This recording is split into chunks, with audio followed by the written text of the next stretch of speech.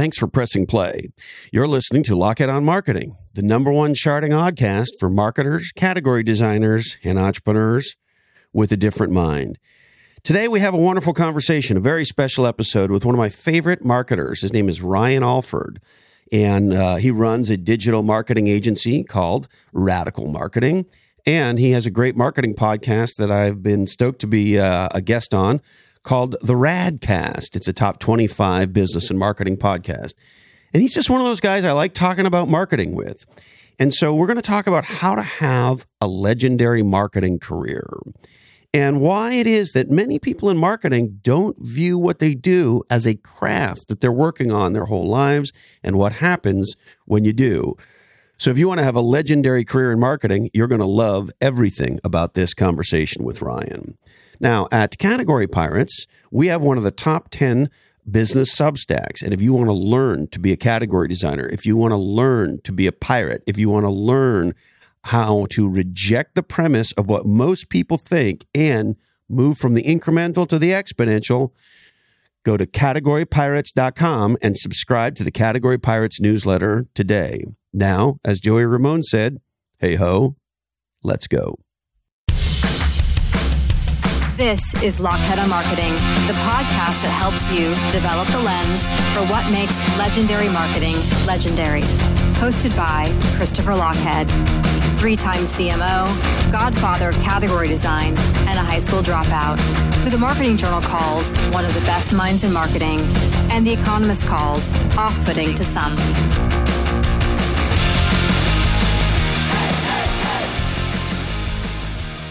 Well, Ryan, it sure is great to see you. How are you? Great, man. It's a pleasure to be with you. Thanks for joining me. Now, I got a lot of things I want to talk to you about, but I'm curious off the top, is there anything special on your mind? Oh, world peace. Yeah. Fighting hunger. I don't know. Yeah. I'm an open book, brother. We can go down any road you want. Travis Kelce, Taylor Swift, whatever. The funny thing I love reading about the conspiracy theorists are all over everything, and all this conspiracy theories around the NFL and Travis and Taylor Swift. It's so fucking stupid. Yeah, like you jeopardize your entire, $100 billion company to script everything. Yeah, I don't think so. There's a big difference between the NFL and the WWE, and not that the NFL's been perfect, and not that we shouldn't have some level of skepticism, but I mean, really, do we really believe the NFL is fixing the fucking Super Bowl? Yeah, fixing the Super Bowl, and somehow talk Taylor Swift into dating. I mean, it's happened to both be 33, 35-year-olds, attractive, and hitting the same path as celebrities, and they're dating, and it's having great benefits. I did see $340 million in earned media value that's gotten the Chiefs. I was like, yeah, no, actually, I wouldn't be surprised if it's much more than that for the NFL overall. Yeah, 10% increase in female list of watchers this year alone. Well, and I think it's great. I think all the fashion and all that stuff, and it's really fun. And, here's the bullshit about that. The NFL invited Taylor to be the Super Bowl halftime show this year. And she turned it down. She said she was too busy with her tour or whatever. She was getting her nails done. I have no idea, but she turned it down. And so it's like, well, if this was all part of a scam, all part of a big conspiracy theory, they would have for sure had her playing. Because could you imagine if he was in the Super Bowl and she was in the Super Bowl? Oh, God. Yeah. The leading up to. So, they would have worked that out. She would have said yes. So it would have definitely played. So, but that doesn't feed, all the bullshit rumors and gossip and everything else that people need to be able to talk about, right? People need to learn to consume media and think at the same time. But Chris, that doesn't happen. Apparently, that's much harder for most of us to do. Yeah, I know. Yeah, I'm in the TikTok down the rabbit hole. I can't think and watch at the same time. Exactly. My thumb gets too tired. It's crazy. So, I'm curious, sort of, what is on your mind about let's start with maybe a marketing career. I get asked a lot, particularly by younger folks, why they should go into marketing, how they should think about a marketing career, what does it feel like to be in marketing, et cetera, et cetera. And so I'm curious what your thoughts are, particularly for maybe a younger or newer person who's looking at marketing or just starting in marketing, Ryan, about what it's like to be in marketing for a career. Yeah. I mean, I've had a blast personally. I mean, I think things have changed, but I mean, I've been in it for 20 years. I went to Clemson and went straight into the agency life, like literally right out of the womb of college into agency life, and had a hell of a career doing it so far. It's so funny. I mean, I'm 46, but I feel younger than that. I guess time flies, isn't it? How it goes, Chris? Like we all think we're gonna live forever or whatever, but I don't ever whether am I in what part of my career? Am I in the twilight? Am I in the middle? I don't know. I don't know what you're that definitely means. in the middle. Yeah, for sure. But I will say it's an interesting time with AI and all the shit that's going on. There's no denying that it's having an impact. But here's what I think. You are, and have taught me, I love nothing better than Chris saying, thinking about thinking. I still think if you enjoy thinking about thinking, marketing is a great place to be, because there's never been a better time or better way to stand out is if you understand and you can think about things and you're creative. We've got this messy middle going on right now where everybody's kind of regurgitating and doing a lot of the same things. And I think if it excites you to be both in an innovation, because I think we're kind of in this place with innovation with AI and everything that's happening with marketing on one hand, but then it's kind of like back to the future with the opportunity that ideas and creativity can break through. And so I think it can be scary as hell if you want to like think that every job's going to be replaced. But I still think that there's this sweet spot for creative thinking and ideas, and there's no better industry than marketing for that. That's what I think. I think it's been an amazing career for me. And the thing I find interesting with some newer people, younger people getting into it, or even in some cases, people who've been in marketing for a long time, they, interestingly enough, don't think of it as a craft. And they think of it more like a job or more like a set of skills. And I wanted to kind of bounce this off you. The greatest marketers I know, they view it the same way that sort of a master surfboard shaper does. Incredible handmade surfboard shapers. Yes, they use CAD software. Yes, they use technology. But they commit to, at a young age and over time, build up their craft. And I'm always amazed that marketing people don't often look at it as a craft the way a surfboard shaper would. And so I'd be curious as to, sort of how you think about marketing from a career perspective. I love that you've gone here, Chris. And let me just say this, and this isn't bullshit. So if, for anyone listening or people thinking about a career, I started out of school, and I really mean this. Marketing in my career in advertising has never felt like a job. And they say when you do what you love, it never feels like a day of work in your life, yada, yada, yada. You know how the saying goes.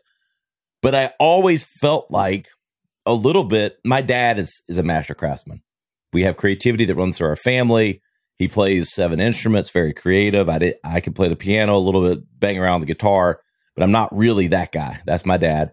But he's a master craftsman and works with his hands. And when I've been in the marketing career, I have always felt, like you said, that I was crafting a skill and crafting something that I was instinctively good at, which is why I was lucky enough to, went to Clemson, but I was a marketing major day one. I wasn't that guy that changed majors 7 times. And once I started in the agency business, I very much felt like it, which is why I became sort of a hybrid. I was, went in as an account guy, became a strategy guy, then was doing creative, and like I did a little bit of everything. But I always felt like I was sharpening the knife, of my ability.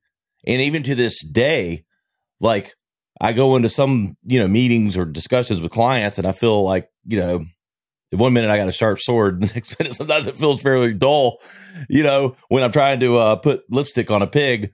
But yeah, man, I think it's 100% that. But I think if you really love it and understand it, it doesn't feel like work. Yeah, it's interesting. I feel the same way. And certainly there are times in a career when you're working 80 hours a week and, I used to travel 200,000 to 400,000 miles a year on a plane and it can feel work-like. However, the excitement of being on a team that's really going for it and trying to do something legendary and trying to design new categories and grow companies and build products and enable sales teams and, of course, meet revenue numbers and all of those things, that's our football, right? Those are all the things that you need to learn how to do to be legendary at marketing. And, I really encourage young people to think about it as a skill, as a craft. And I also think being an executive is that. I can remember when I made a decision to be an executive, because I started off as an entrepreneur. And for a lot of us, that's kind of one mental lens, one mental frame. And when I first got my real first executive job, I thought, you know what? I want to train myself to be a great executive and a great marketer, right? So if you will, two crafts at the same time on top of great entrepreneur. And of course, if you were to draw the Venn diagram, these things would have massive overlap. But executive, entrepreneur, and marketer are three different skills that obviously have a huge overlap. And so I'm curious, Ryan, if I were a younger person, a newer person in my career, and I said to you, hey, I want to emulate some of the things that you've done in your career. How do I, what are the things I need to learn? What are the things I need to build on to become a craftsperson around marketing and ultimately becoming an executive leader in marketing? I think I wrote a post about this last night, like the most important skills in like finding success in whatever you did. You got to be really highly curious and know that you don't know it all. Curiosity is a skill of the successful, or a attribute is probably the better word. And marketing has changed so much. Like there's so many mediums now. When I was coming up, we got to spend a lot of time around, okay, what's the consumer insight? What's the insight and perception, and how do we move them from point A to point D or A to C or whatever that might be? And we got to really we did research. We got to do stuff. And because at the end of the day, whatever came out of that, the messaging really only had like 4 places to live: TV, radio, newspaper, and outdoor boards. And so that was the early part of my career. It's so funny. I hear you talk all the time, digital natives, digital analogs, all that. And I came up and I consider myself like a perfect blend of the two, because I spent half of my early career, like on that analog side. And so we got to spend so much time on crafting the message.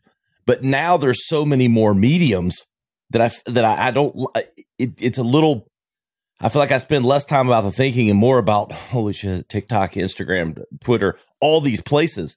All that to say, you need to be highly curious and you need to want to learn and understand the different aspects of the interplay of social media and video and all of these things.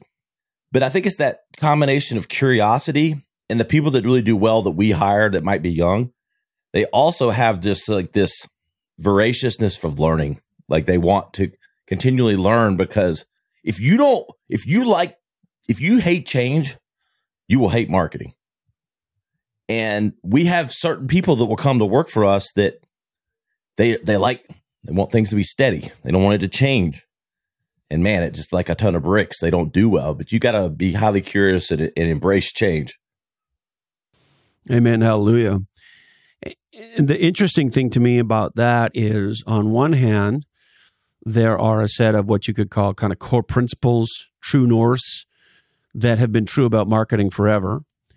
And yet, to your point on platform decisions, on technology decisions, on uses of certain approaches versus others, on what's the latest growth hack, and is SEO working, is SEO not working, and what about funnels, and what about communities, and what about this platform and that platform. And I don't know if you knew this. I didn't actually know this. My producer, Jason, just told me, but I guess Apple did something with their followership or something, and sort of fucked everybody's download numbers. And of course, LinkedIn not that long ago changed their algorithm and cut everybody's numbers in half. And so there's also this sort of weird thing about the various different platforms that we don't own, where there's this term in California, I don't know if you ever heard this, where in the San Francisco Bay, they'll try to extend the amount of land in the bay and they fill the bay up.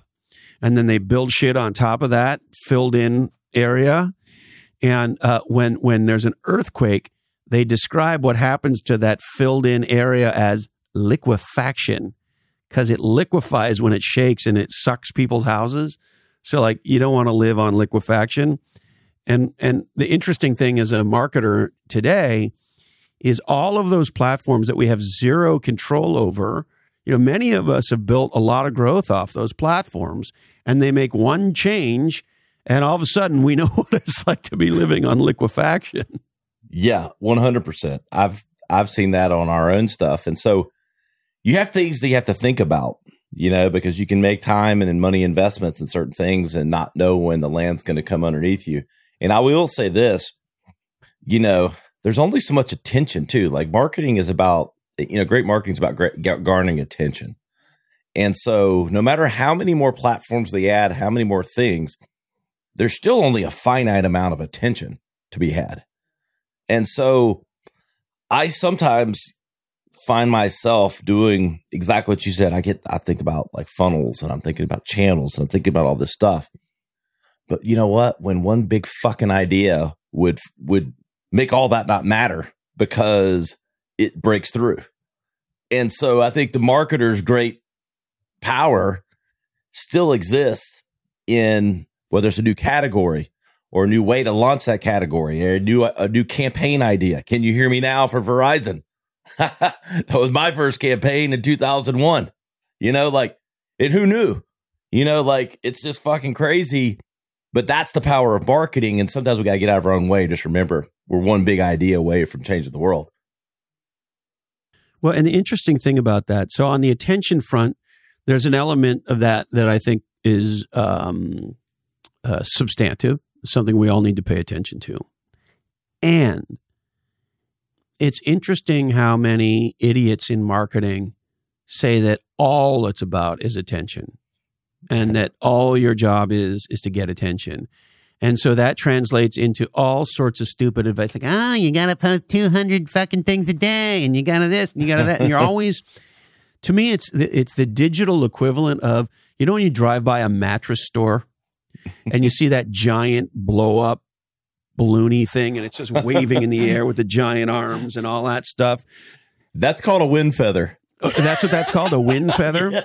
Yes. Okay, so here's my point of view. If that's what you're doing for your marketing, you're out of ideas, right? You are not doing well. Game over. And I think a lot of the zeitgeist today in the marketing world, and particularly the digital marketing world, is you got to be a wind feather. And so puke out the maximum amount of shit possible. And there's very little discussion about what are you saying? There you go. Exactly. Right. And it is interesting how one powerful idea executed well, and I'm not saying you shouldn't be focused on gaining that attention, but if it's backed by a powerful, provocative point of view that captures the imagination of customers, particularly around a new and or different view of a problem that captures their imagination, then all of a sudden you don't have to be screaming, look at me, look at me. You actually say, hey, over here, and then deliver something of substance, which then allows you to not be the stupid wind thing blowing, look at the mattress store. Yeah. I would take it a step, like if I was like writing a brief, like I think everything now, what is your outcome? Oh, I want attention. So everything has that's the failed flaw of everything. The outcome isn't we won't want attention. Look, the greatest campaigns ever weren't because I want attention. They were because I want to move a consumer, a buyer, someone from position A to position B, their perception, their current reality, solving the problem, whatever that might be. And I come up with a killer idea, a killer campaign, which makes people nod their head, which in turn generates attention, but it wasn't the principal desire. So now, everything's a stunt a stunt instead of an idea. Well, yeah, and I tell people all the time, hey, you want to get attention? Post nude videos of yourself. Yeah, exactly. Yeah. Do weird shit naked and put that up, and you'll get all kinds of attention. There's lots of different ways to just get attention. The question is, what are you getting attention for? And one of the things I get into trouble for all the time, Ryan, is saying marketing that does not produce revenue is called arts and crafts. And this sort of disconnection between, our job is to build a campaign that produces a lot of attention because that's what Gary VD says we should do, as opposed to, no, marketing leaders that make the cash register sing get to stay, and those that don't get to leave. And so why is it so hard for marketing people to understand your job ultimately, and it may be it doesn't necessarily have to mean immediately, but ultimately you have to produce revenue in the now term, in the medium term, and the long term. And if what you're doing isn't somehow tied to that, then what are you doing? And yet that tends to be a very controversial thing every time I post it. It's a controversial thing because there's a lot of, it's just like in any other field, there's a lot of subpar marketers that don't want to be held to outcomes. And, the outcomes and that's what you're describing right now. And that's I'll say this. I've been in the business 20 years. I have never lost a client that I was generating revenue for. I'll tell you that right now. There's not a single one that has ever fired me or the agency I was working with or my current agency. I'll tell you what, though, my ass has been let go by many clients when we weren't. And even if it wasn't totally our fault, sometimes it was. I can own it. We're not all perfect. But the people that get triggered by that, and I am not one of them, I look at it and I just go like this, shake my head, because what's real is real, and real understands and recognizes real. And that's just the damn plain facts. Yeah, and it's funny how there's some people in marketing who, and this is something I always test with young people, I'd be curious to your reaction. They sort of wanted to get into sales. They're people, they're extroverted, they view themselves as creative, but for whatever reason, they don't want the sort of hardcore outcome result accountability. So they think, I'll go into marketing because it's like sales, but nicer, sales, but mushier. And essentially they're running away from being held accountable.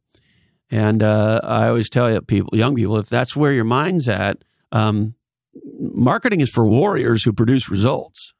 Yes, it is. But the great thing about marketing is you get to come up with, this is where you either embrace it or you hate it. You get to come up with the ideas that trigger sales and outcomes, instead of having, if you're in sales, you're just always asking for the order. I like being part of the idea that triggers the order and getting the order, but I don't want to just go, buy me now, call to action. You're a living, breathing call to action when you're in sales. It just is. And we can, paint it with any brush you want. The best salespeople have relationships. Yeah, that's true. But the best marketing tees up the sale. Yes, absolutely. And in that regard, there's so much broken mental scaffolding in marketing. One of them that I always find fun is go to market. We need to get better at go to market. See, and one of the things, of course, we teach in category design, Ryan, is listen to the words. Go to market. Well, the reality is That's really fucking hard. That's a battle for attention with all the other donkeys screaming, look at me, look at me, look at me. In category design, of course, we talk about framing a new problem to design a new category to attract the market. That is to say, get the market to come to you. So if I was a potential client, maybe I'm a CMO, I'm a CEO, and I'm coming to you and I say, hey, Ryan, you guys have this awesome agency and you do all this cool shit. And I don't want to do the typical scream for attention. I don't want to do the typical go to market. I want to do something interesting and engaging that does capture attention. But after I capture that attention, it drives a massive amount of interest so that I begin to get the market to come to me. What would be the kinds of things you'd counsel me on? Well, are you talking about before or after it comes to you? I'm talking about before. Once it starts coming there's an interesting problem or interesting set of problems. We can talk about that, but let's talk about before. We want to teach the market to come to us. Yeah. Well, first you have to determine exactly. It all starts with the problem you're solving, right? And I think here's what I'll say. This: we had this exact same thing. I worked with in the wireless industry. Worked on almost every smartphone launch. Before there were smartphones, the first iPhone, the Droid, all those things. And instead of this was when the smartphone market was so nascent. Everybody, there was BlackBerry and everything else. And I'll say this, the category struggled with wanting to talk about all the speeds and feeds, all the attributes. But you know what? The market didn't understand why they needed it. It didn't know why I needed a smartphone. They just saw, well, my husband carries around a BlackBerry. I'm the stay-at-home mom. Why the hell do I need a smartphone? And they sure as hell weren't going to understand it that you're telling them all these attributes that you have email and you have all this stuff. And they're like, I don't want all that.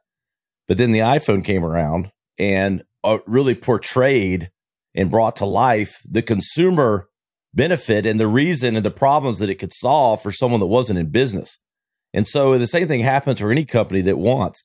It doesn't start with what your product is or does. It starts with what is the problem, what is the opportunity, or what is something that consumers haven't even thought of, which is a lot of what Apple has done, is how we break that down and how we tell that to the consumer. I mean, so it starts with those types of discussions because every company falls in love with their own product instead of falling in love with what is the solve, what is the problem that we're solving. And so this is a big sort of aha for people, particularly in category design, because they have to do a lot of unlearning. Because in marketing, we're taught to market our product, to build our brand. And the two things that are consistent with that is our. And the aha is nobody gives a shit about us. When we wrote our book Snow Leopard, we did the largest primary research on nonfiction best-selling books. We licensed the data from Nielsen, and we wanted to understand what was going on. So we licensed the data for all the top-selling business nonfiction books for the last 20 years. And there's 6 or 8 mega categories. And the number one mega category by a mile is personal growth. And the second by a mile is personal finance. And biographies are at the bottom of the list. And so it makes it very clear, listen, nobody gives a shit about Abraham Lincoln. They don't. You know what they give a shit about? Themselves. Right? And so, and yet every marketer is like, oh, let's go build our brand. We need to build a brand. So if we're going to have that mindset shift, Ryan, to move from marketing ourselves, our product, our brand, to marketing the customer's problem. And let's say we're going to start a campaign to do that, and we're going to work with you to do that. What would be the kinds of things that you would be thinking of from an execution perspective, a creative perspective, on the difference between marketing a brand or product and marketing a customer's problem? Yeah. Well, I mean, it starts with the customer. And I'll give you even, I know you're a sayings guy. I'll give you even one better. You know what everyone's favorite radio station is, right? WIIFM. What's in it for me, baby? Exactly. That's a constant in the Ryanisms. Like, yeah, it's true. That's how I start up. Actually, it's one of the ways I break the ice with brands that I'm working with. Like, they start talking about something, and I'm like, I'll change it into them, like versus they're like, I was like, y'all know, we're talking a lot about everyone in this room, and everyone's favorite radio station is what's in it for me. And that it sort of reframes the whole discussion. But like creatively, look, it's one of the things, like I spent a lot of time in my middle career, whatever you want to call it, in focus groups. And I don't pretend to think they're the most purest of places. But I will say, if you have the right moderator and you get in a focus group and you understand and you get people talking about certain things, and you start to understand their perspective better. I think what happens is the boardroom doesn't really understand, like walking around to understand how you solve problems is you've got to talk to and understand your customers or who they are.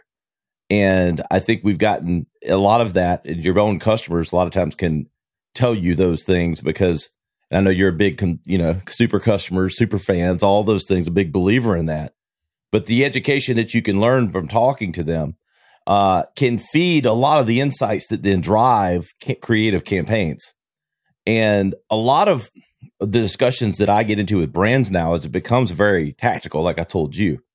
We get in it becomes what are we going to do on TikTok? What are we going to do on X now that X is crazy? Like all these things. And it's like, well, that matters.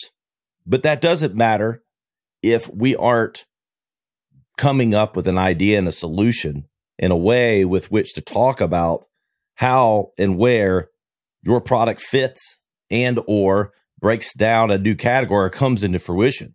And so the dialogue has to start there. And I think that's where we reframe it when we're working with a brand, is bringing us back to that center and then trying to get education and channels with which will feed the insights that lead us to ultimately an idea. And I love that. And I think it's something that is missing for a lot of people. It reminds me of a story. My brother from another mother, fellow category pirate, Eddie Yoon, the king of super consumers. And so when you understand super consumers, that is to say there's 8 to 10% of any market category, not just your customers, but customers in the whole market that drive the market, that drive where things are going to go, that are most prone to talking, because word of mouth is, and always will be the greatest form of marketing. And of course, they're the source of the vast majority of profits in the category. So I think when you understand that, if you get back to your focus group, if you're going to do research, focus groups, data research, surveys, whatever it is, focusing on the super may sound obvious, but it's not obvious to many. And then here's a fun story for you. You'll love this. So Eddie was working with the folks that make Ballpark Franks, the hot dogs. Yeah. And they were trying to produce a breakthrough in growth. And of course, they did what most people did, which is they think about marketing their product and their brand and baseball and the whole thing. So Eddie started to study the data around the supers. And he noticed how many more hot dogs that supers seemed to be buying. And he wanted to figure out why. So he did some research, some focus groups. And here's what he figured out. The greatest super consumers of Ballpark Franks and hot dogs were moms and teenage boys. And the reason mom loved them is because nobody eats more than a 16-year-old boy. And when they're hungry, they want to eat fucking now. And you could take a Ballpark Frank, put it in the microwave, and ta-da, some mustard and some ketchup and a bun, and you can feed a quote-unquote starving 16-year-old boy very quickly. And so when they started to center their marketing around not their product, not the quality of the beef or the this or the that, around, hey, you want to feed a 14-year-old boy in 30 seconds or less? Boom. And that's the kind of radical insight, I think, you can only get by understanding what Eddie calls the weird data around the super consumers. Yep. And I love that. And how my wife and I, we have 4 boys that are in that camp. We would have probably fallen in there. We heat more hot dogs up than probably the average. We're probably 400x the average just by the nature of having 4 boys, 5 if you count me, 5 big boys. How old are your sons? 14, 12, 11, and 8. Oh, wow. So, you're going to be eating a lot of ballpark franks. Yes. So lots of ballpark, and it would have drilled, if that insight would have probably drilled home for us. But I will say this, so how do you get to that down in modern age? I'm a big people. I look at like weird SEO, like weird, like search stats as search data starts rising up, and social listening can be really great or really terrible. But if you get the right data, it can point to some of the things, because look, we do live in a world of, word of mouth is alive and well, like it always has been. And the beauty is we now have these social media channels, which I would call it amplification of word of mouth is what happens, and what, we call it spokesperson, influencer, whatever you want. But a lot of times you can find or discover, some of these trends that might be happening underneath. And that can also illuminate a lot of strategies as well. There are all sorts of little nooks and crannies you can discover, right? If you understand SEO/social listening. Yep, exactly. The other strategy we love there is instead of a head-on marketing, we do what's called damn the demand in category design, which is not attack another company, product, or brand, but attack their category. A simple example would be Peloton versus spinning, right? And so somebody Googles spinning, and you serve up a ad that says, well, what you think you want is spinning, but what you really need is home biking, right? And so you do a from to by damning the demand. You catch the demand here. You say something provocative, engaging. It's not attacking the competitor, but it's attacking the category of the competitor, the idea of what they do versus, another one would be you Google fake eyelashes. Eyelashes have never been more popular, best I can tell. And you can either go to a salon and have them done, or you can have them at home, right? So if you Google eyelash salon, you get an ad that says, well, you thought you wanted a salon, but what if you could do it more easily and cheaply at home? And so this whole idea of damming the demand, just like a dam stops a water flow. And so I'm curious how you think about kind of interrupting somebody when they're going one direction and damming the demand to get them to another. Yeah, I think what's interesting is there's 2 ways at it. There's one where your product or service is such a clear, step up from something that's already super popular, which is a little bit of what you just described. Like, okay, everybody wants lashes. Well, you don't have to go to the salon to do it. You make it easier, whatever it might be, the convenience factor. I mean, convenience is a really interesting word, like the convenience of popular things. So when you can take a trend or something that's already popular and sprinkle the convenience dust on top of it, you get real fucking powerful, no matter what it is, because we are creatures that like and want our conveniences, our creature comforts, first world problems, whatever you want to call them, first world desires. And so I always look at that, like sometimes, and there's 2 things, convenience factor and friction removal. People hate friction. And if you can remove friction, which is the path from someone going to what they want to get to, getting what they want, having what they want, going where they want, and or pay the old PETA tax, pain in the ass.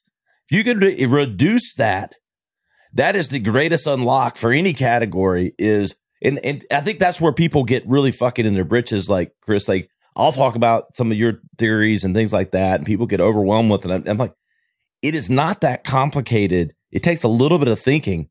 But we just got to, sometimes it's as simple as friction removal. It's funny that you say that because we were watching the football the other day. And my wife's an amazing cook. And so she's getting ready to make us ribs and all this stuff. All the boys and girls are over. And, we turn it into a party, particularly for the playoffs. And come to find out, we ran out of potato chips. Well, unbeknownst to me, Carrie just gets on Instacart and she orders up, 10 bags of potato chips, different flavors, this and that. And, she gets some extra Cokes and whatever other sort of nigglies. And I shit you not, it's there in, I don't know if it was quite half an hour, but it was less than an hour. And of course, I didn't even know this was happening. We're all watching the game, and all of a sudden, the doorbell rings, and I go to the front door, and there's all 10 bags of fucking potato chips. I'm like, wow, the potato chip fairy just showed up. Yeah, and think of how convenient that was, and how, if you had thought of it, would you pay the 30% tax? Hell yeah, you'd pay it because you got company over. You want those damn potato chips. Yeah, it's not the way I'm normally going to buy groceries, but every once in a while. And it's the same thing with, DoorDash or Uber Eats or all that kind of stuff. It's like, and you look at your watch and it's 6:30 and you're like, fuck, I'm hungry, but I'm tired. I want to go out. And you're like, you could press a couple buttons on your phone and have like food from one of your favorite restaurants in town show up here in 45 minutes or so. Man, it's compelling. And in that moment, if it's a 20% or 30, whatever the uplift is, you sort of say, fuck it. It's not what I'm going to do every night, but tonight we're doing it. Exactly. It's always the layup answer or layup thing, but Amazon's made it so fucking easy to buy one click anything. And so you've got the Amazon factor with anything that you buy. And so like them, love them or hate them, it's changed. I don't know how you can hate them. And one of the other interesting things about Amazon, I've become friendly with John Rossman over the years. And he was the guy have you had him on your podcast, Rossman? No. Oh, geez, I need to introduce you. He's got a new book coming out. He's about as smart as they get. And he's the guy that was hired by Bezos and the crew to create the marketplace business. Oh, wow. Right, to add all the additional stores back in the beginning. Anyway, Rossman shared with me many things, but this one sticks in my mind as to your comment, Ryan, which is Bezos in the beginning was obsessed with making returns easy. And he said there were people internally who were like, what? And if you think about a lot of stores, whether it's analog or digital, they make it almost impossible to fucking return stuff. And Jeff's point of view, according to John, was that friction that you talked about, we have to make it as easy to return shit as it is to buy shit. Maybe even easier. Because then, not only do you have the friction on the front end, you also know as a consumer, if there's hassle or you buy a pair of pants and they don't fit or whatever it is, you can return that shit in a nanosecond. And so... But you'll buy more. Exactly. Because you've removed that perception that it'll be hard if I need to return it. That's right. And so thinking about the whole customer/revenue life cycle, and in particular customer service, there's a lot of companies today that just fucking don't do it. They're just completely suck at it, or they've turned it into AI, or they've turned it into a horrible, you're 437th in line, and all that stuff. And of course, the way category leaders do service and support is much more in the Bezos kind of domain, where you just call and we fix that shit. Yeah, exactly. And damn, talking about a lost art, customer service, man. I'm if I write a book, I've got two titles in mine, and it's like lifetime loss instead of lifetime value, of not doing the right customer service and retention. Absolutely. We've gotten so obsessed with the next new sale. Don't get me wrong, I know business survives on new sales and all that, but customer service and customer relationship management is a fucking lost art. And if I hear one more message that says in these trying times, I'm going to punch somebody in the face. Are you kidding? I got your trying times. Yeah, well, that's why we believe we need to tilt the conversation a lot more to lifetime value. Yeah. Right. And totally. People give it lip service, but then they don't invest in it. Yeah, 100%. And it's brilliant. Bezos, his yacht's bigger than the state of South Carolina, but for this reason. But that's what's so brilliant about it. People think we'll make it hard to return things and it'll be better for the bottom line. Well, it's just a bad business model. It says when a bad thing happens to the customer, a good thing happens to us. Right? Yeah.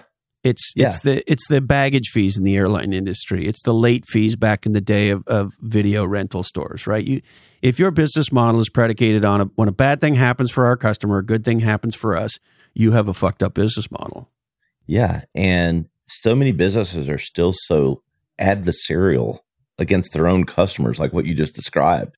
Like, even if they don't think they're doing it, they are. It's like, it's us versus them. How do we get them? How do we get them? You know, I like to say the mouse trap saves the cheese, but kills the mouse. Yeah. Don't kill the mouse. You need them. Now, you've also been podcasting for many years now. How long has it been? Remind me, Ryan. I'm 6 years in. Yeah. And how many episodes do you know? Like 420. Yeah. Yeah. And so you've talked to a lot of the smartest people in marketing. You know, what are the key things that you'd share with me about some of your favorite guests or some of your favorite learnings?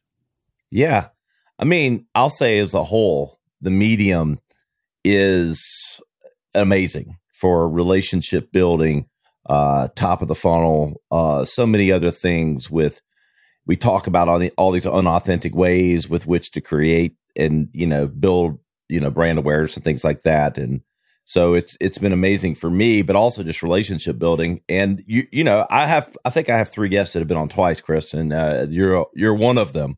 So I know you weren't teeing it up, but I'm going to say it. You have been and remain the only repeat guest, one of the only repeat guests, because I think you are one of the brilliant minds in marketing. And it's like this combination. Look, there's smart people, but it's smart people plus delivery. Like, you're like right down there, like you're not scared to like just punch, like, not figuratively. I say that I'm not a violent person, but like, punch people in the throat with the knowledge, like you aren't. And I love your delivery. So you have been, but then, I mean, there's a lot of people. I'm blessed. We have a lot of quasi celebrities, athletes, things like that. But ironically, Bruce Buffer, who's actually right over my shoulder, and Mr. Lockhead's on my other shoulder, in my wall of favorites and just fame and all that sort of thing.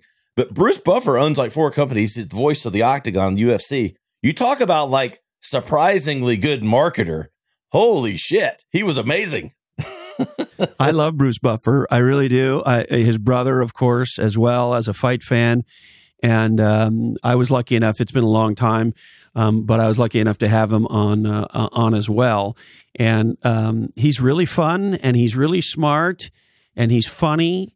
And man, does he have great stories. Oh, God. He talked about a story about, his brother Michael and them not even necessarily knowing each other. That whole story of them getting together. And right. Michael Buffer, who's, the voice of boxing, ready to rumble. And then... And then he's got a lot of stories about a lot of late nights and a lot of tables in Vegas. We've been down a couple of those holes. A lot of probably not as far as I wanted to, but yeah, man, he's got an energy drink. It's time energy drink. He's got some kind of puncher's bourbon. Like, he's got all kinds of stuff. He's doing it all. He's doing it all. And I don't know how those products aren't going to do. I can't speak to his success with those things, but I will say, talking to him, it was less like, oh my God, Bruce Buffer's got all these products. No, the fucking guy understands marketing and business and insights and all. I mean, that was where I was blown away, just how smart he was. Yep. So, but I will say podcasting is an amazing thing. It allows, look, you and I wouldn't know each other and consider you a friend and one of the leading voices in marketing. And it's the long form medium and the relationships, and I don't know. I think the ability to talk and have active listening is, I think, undervalued. Amen. Hallelujah. And I find it so fascinating and Shakespeareanly, if that's a word, ironic that the medium that has helped give everybody ADHD, the smartphone, is the medium that is bringing back long form, unedited, real dialogue, because podcasts are literally the only media that I'm aware of where long form, unedited, real conversation occur. When I watch TV, one of the craziest things I hear all the time, particularly on kind of news shows, talk shows, things like that, is, well, Jim, we're going to have to leave it there. Leave it there? On a podcast, we don't have to leave it anywhere. We can go as deep as we want. Exactly. And I think people are craving that. I think that's why the medium has improved, gotten and more popular. And so coming up to new audiences, and I'm pumped. We're launching the whole network. The Radcast is now the Radcast Network. We've got 6 shows, and we want to get to 100 this year. We think we will. Wow. And so, wow. Yeah. So let me ask you about that. There's been a lot of public failures. Spotify has lost, hundreds of millions of dollars. They've cut ties with the Obamas, what's-her-face, Markle, these huge celebrities that had shows that they cut. And so why is it at a time when particularly Spotify and some others appear to be struggling in podcasting, pulling back from podcasting? Are you planning to go from how many shows to 100? We're at 6 right now. And you want to go to 100? That's the BHAG. Yeah. Okay. Chris, so tell me about why that's the case. Well, look, I will say this. I do believe in the audio format, but I do believe that audio and video podcasting as well with YouTube and others, there's an intersection. There's both different. There's the same audiences and different audiences for both audio and video.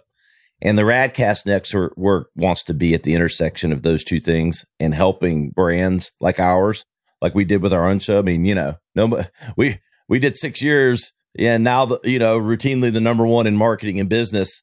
And look, we've learned all these things, and we've also learned how to grow and be profitable from it. And so, what I'll say is, there's the intersection of audio and video that is going to be the future of the medium. I think both still have a place, and I don't think that has been fully brought to life. And so we're going to be helping charge and learn. And it's not because, I'll say this, Chris, we don't have everything solved, but we do understand where these worlds are coming together. And I'll even joke like Pat McAfee, being a prime example. The guy he made $85 million from ESPN just licensing his content. So he was a podcast, then a show, then he put a set together, and he's still an audio podcast, a video show on YouTube that makes hundreds of thousands of dollars from that, and then licensing that content. And so we think there's a real future on the audio and the video side that hasn't come to bear yet. Thank you for saying that. And just to double down, fairly recently, you know how LinkedIn will tell you stuff? And so I got this alert from LinkedIn that said I'd been podcasting for 7 years. I was like, wow. Yeah, I guess that, because it was in January. Yeah. And I had this aha. 7 years ago when I started, people said to me, oh, it's too late. There's too many podcasts. You should have started 5 years ago. Well, the best time to start a podcast was 15 years ago. Sure. The next best time to start a podcast is fucking now. And there are 4 million podcasts in the world, and we're in the top 0.5%. And I had this aha, Ryan, which is, imagine if I had listened to the donkeys. Right? Yeah. And in your case, we got big traditional media companies failing, and you're radically expanding. The radical dude is expanding in podcasts. And so it sort of strikes me like this. We were talking about Taylor Swift. And of course, one of the things she's well known for is she writes her own music, which makes her even cooler. Well, imagine the following. Taylor Swift is at the beginning of her career, and she wants to be a singer-songwriter. And somebody says to her, well, Taylor, Paul McCartney's the greatest singer-songwriter of all time. Nobody can ever catch him. He sold more records and songs than anybody else. And so songwriting's done. You shouldn't do any songwriting.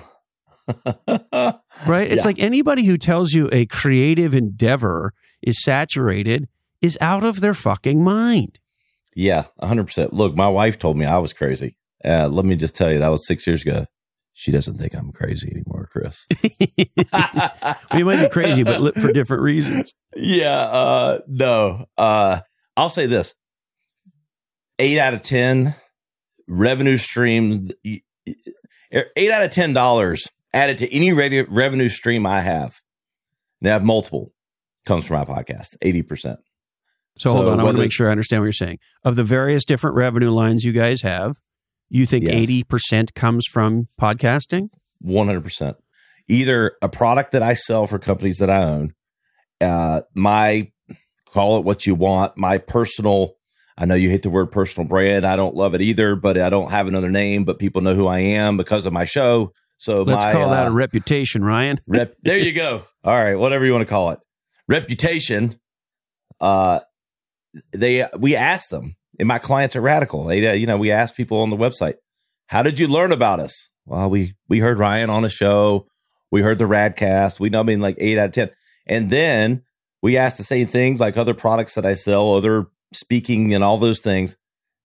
I would say 8 out of $10, 80% of my revenue streams are originated from the awareness generated from my podcast. Yeah, but you shouldn't have started that podcast because there were too many podcasts. And my wife didn't want me to because she thought I was wasting my time. You gotta sit in front of a computer and talk to your dumbass self. Exactly. And look, the first 6 months, 50 people listened and 48 were my mom. Yeah. But you know what? I stayed with it. I got better. The show got better. I started having the Chris Lockheads of the world on the show. It all came together. Yeah, it is funny like that. And I don't look at the data very often. And I looked at it the other day, and there's all kinds of wild stuff in there about we're the number 47 marketing podcast in Spain, or all this crazy shit. And you're like, what the fuck's, you've been downloaded in 191 countries. I'm like, I didn't know there were 191 countries, right? Yeah. And I was walking to the airport because we do audio and video. And, it hit me for me, random dude. I'm there with my son, and we were coming back from Mexico or something. And I don't know if we're in the Miami airport, Atlanta, I can't remember. And they're like, Radcast Ryan. And my son goes, damn, Dad, I guess you are a celebrity. I'm like, no, I'm not a celebrity, but we do get 1 million downloads a month. So eventually somebody's going to know me. Somebody's going to figure something out. Yeah. I personally find that stuff spooky. I've had some weird encounters with people showing up at the house and that kind of stuff. And we don't do video for that reason. Although, we probably could double our numbers if we did. But the other strange one, I don't know if this happens to you, is I'll be in line somewhere at a coffee shop or at an airport, or I get allergy shots once a month. And it's happened to me in all those places where somebody will say, excuse me, but do you have a podcast? And I'll say, yeah. And they'll say, you're not Christopher Lockhead, are you? And they recognize my fucking voice. Well, you have a distinct voice. That doesn't shock me at all. Yeah, well, it shocks me if you're me. I know. That you could hear me chit-chatting with the barista and figure out who I was. I could be 9 halls over and hear your voice and know, Chris, where are you? It's funny. I had a friend of mine who has kids who are, I don't know, maybe 8 and 11 or 9 and 12, or, sort of in that zone. And typically the later in the day, the more gravelly my voice sounds. So if you talk to me at 6 o'clock at night, it'll sound, 25% more gravelly than it does.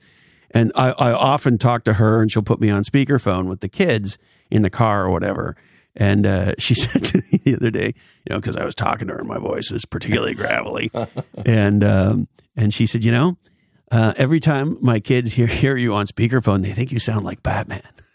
I'm like, hey. Yeah, you do kind of sound a little bit like that. You can play him. It'd be another career for you, the voiceover of Batman. And I said to her, one of my favorite lines about that, my wife got me a sign for my studio that says this, that I think is quite funny. It says, I'm not saying I'm Batman. I'm just saying no one's seen me and Batman in the same room together. I'm not saying I'm Batman, but my first name is Bruce. Exactly. Well, and in my case, my father's name is Bruce, so there you go. Oh, I do think, isn't Bruce one of the cool? I mean, I'm biased because of my dad, but it's a good name. Bruce is a man name. Bruce. Very manly. Bruce. Yeah. Bruce. Yes. For sure. All right, Ryan, anything else you'd like to touch on before we wrap? I think that's good, my friend. It's been fun. Great to see you. Stoked you're doing well. You look awesome. Go do 1 million more podcasts and 10 million more downloads. Yes. And I look forward to having you back in the future. Likewise, brother. Thank you. Thank you, sir. Well, there he is, my buddy Ryan Alford. You can find him at ryanalford.com and check out his podcast, the Radcast. It's a top 25 business and marketing podcast everywhere that you get legendary oddcasts.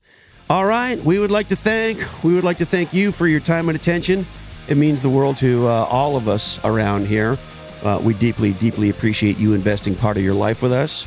Now, readers like you have made Category Pirates Substack mini book newsletter one of the top business newsletters in the world. So go to categorypirates.com and learn the frameworks for creating and dominating your market category, how to produce exponentially different results, and a ton more. categorypirates.com. My friends at Atranet have been building legendary B2B websites in Silicon Valley for over 20 years. Check out atre.net and learn how you can get a rapid refresh done on your website.